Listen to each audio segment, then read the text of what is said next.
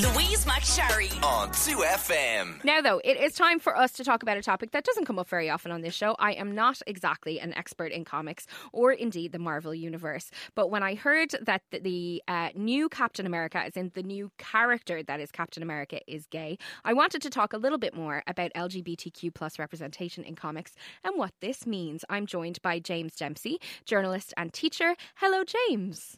Good morning to you, Louise. How are you doing? Yeah, I'm great. How are you? Are you getting dressed every day, James?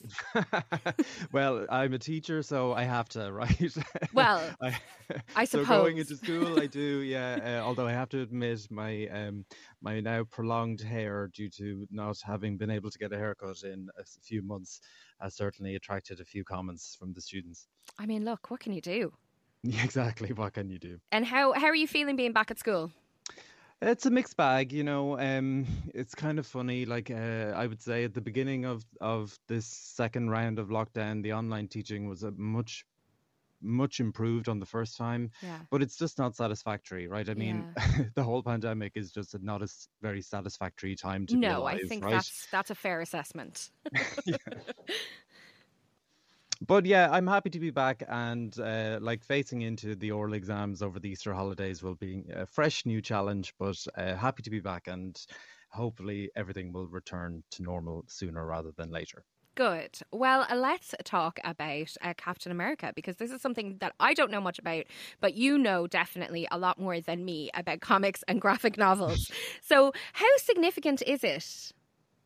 So this is introducing a new run of Captain America, and while we are getting a gay Captain America, it's not really the Captain America, right? It's just going to be a side character that's introduced in this new run when Steve Rogers goes around the US looking for his missing shield, and the first one he encounters is going to be this guy Aaron Fisher, who is a gay teenager who is known as the Captain America of the railways. Okay. And really, the significance of it is actually kind of down to the fact that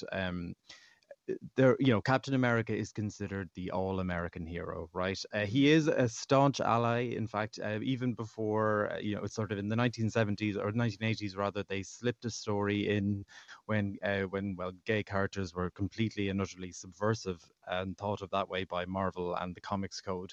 A former friend, a childhood friend of Captain America, came to him looking for a bit of help when his roommate had gone missing.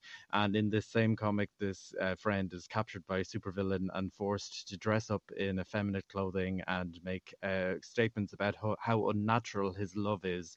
And at the end of the run, Captain America tells him, "No, your love is real," and so on and so forth. So Captain America is like an ally, right? Yeah. But the important part here, as I Love said, that is for Captain America. Exactly, right? Now, I mean, he's not always an ally. Like, look, this is a character that's 80 years old. Yeah. Like, he's definitely said a few things and done a few things that are questionable by modern standards over that time. I'm sure, haven't Who we all? amongst us hasn't, Yeah. right? But on the whole, the importance here, right, is that Captain America is this all-American hero, and particularly, I guess, since in the last 10 years, the Marvel movies, which are like a separate thing from the comics, right? Yeah. And I don't want to, any real diehard comic fan out there, I want to acknowledge they're different things. Yeah. But that, the Chris Evans performance, particularly of Captain America, has really sort of brought that character to the forefront of popular culture, and this is an extremely well-known all-American hero. So to have queer artists writing, designing, coloring this character and bringing him face to face with a gay version of himself, I mean, not version, but spin-off of himself, has significance in terms of representation. Tell me a little bit more about you said, there's queer artists developing these characters. Tell me a little bit more about that. So this time around, the artist that has created this is a trans woman. All right, she's Mexican. Her name is Yan Bazaladua. My Spanish is a little bit mixed. Bazaldua, I think. Yeah. And she said, so when she was drawing him, she thought, Captain America fights super powerful beings and saves the world almost always. But she wanted to create this character, Aaron Fisher, who would just sort of walk alone on the street and help the people of his community, face everyday prejudice and fight back against that. And historically, how have kind of comics, the traditional comics, your Marvel comics or your DC comics, how have they done in terms of representation and diversity, you know, in terms of LGBTQ plus people, but maybe also in terms of race and gender? So it's a mixed bag, right? Basically, there's this thing called the Comics Code, which ran sort of from the 1950s right up until I think maybe 1990, which essentially thought of all these ways in which comics were polluting young minds, and one of them being representations of sexuality. So basically, homosexuality or any queerness, we'll say, was outright banned for about 50 years. And that's not to say that gay characters didn't exist in these comic books, but they were sort of slipped in, and it was inference rather than direct representation. And Marvel introduced its first one only in 1979, so this superhero named North Star. But even though the creator said he was created as a gay superhero, he didn't acknowledge it. He didn't say the words "I am gay" until 1992, and he didn't even get his first kiss until 2011. Right? Oh, geez, the poor guy. Right.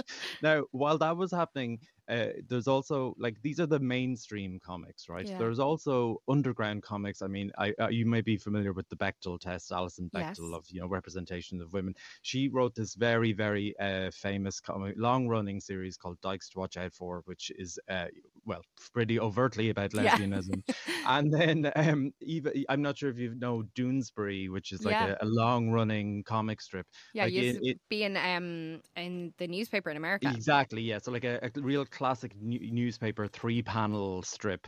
So, they introduced a gay character called Andy Lippincott, I think in maybe 1979. And then in 1989, he contracted HIV and he died of AIDS in 1990 within the strip. Wow. And that series was actually nominated for a Pulitzer Prize. It didn't win it for that, but in the end, I think, that strip ran in 900 newspapers in the US, and 3 refused to run the story because they thought it was sort of obscene. But 3 out of 900 actually doesn't seem awful that bad to me, to be honest with you, for the time. Yeah. So really, the representation of gay characters, LGBT characters, has always been there, but it's just been a lot more subversive and less overt than the mainstream. And I suppose that kind of makes sense, because if you look at the stereotype of people who are into comic books, comic book nerd is literally a character in The Simpsons. Like, they aren't usually painted in a particularly kind of populist light.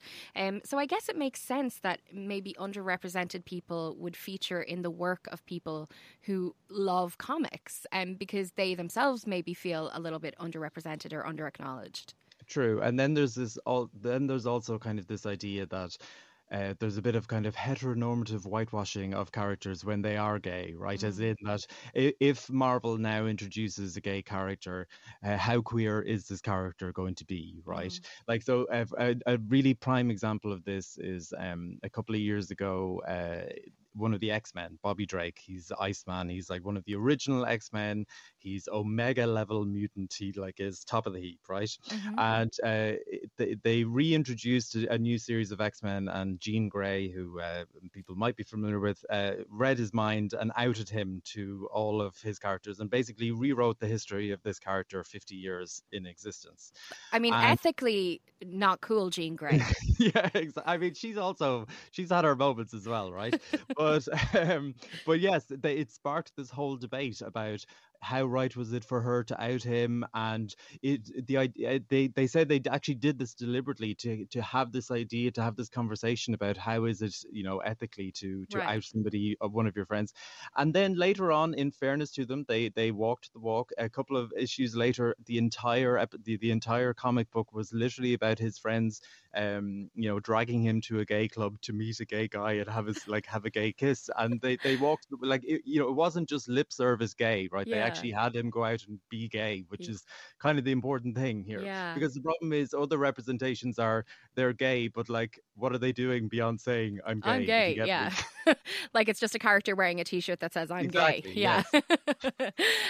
Before I let you go, I mentioned earlier that Irish people, there's a lot of Irish talent in the world of comics, isn't there? There are plenty, yeah. I mean, I think the sort of immediate one to call to mind would be Garth Ennis, who's a Belfast man. He wrote The Boys, or he created The Boys and Preacher, which have both been adapted into very, very successful TV shows, both of which I think are on Amazon Prime. Even I've heard of them. Then there's there's loads of people that I can mention here: Stephen Byrne, Keane Tormey, Will Sliney, Declan Shalvey. There's Dublin's Rogue Comic Imprints, which is an entire series, the printers.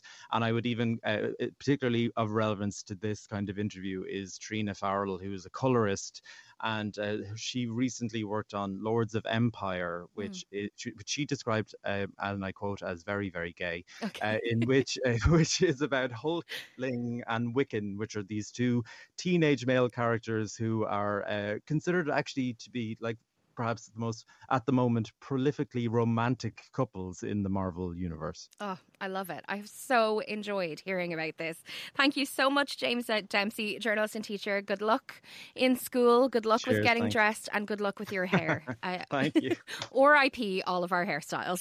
Thank you so much, James. Have a great day. Louise McSharry on 2FM.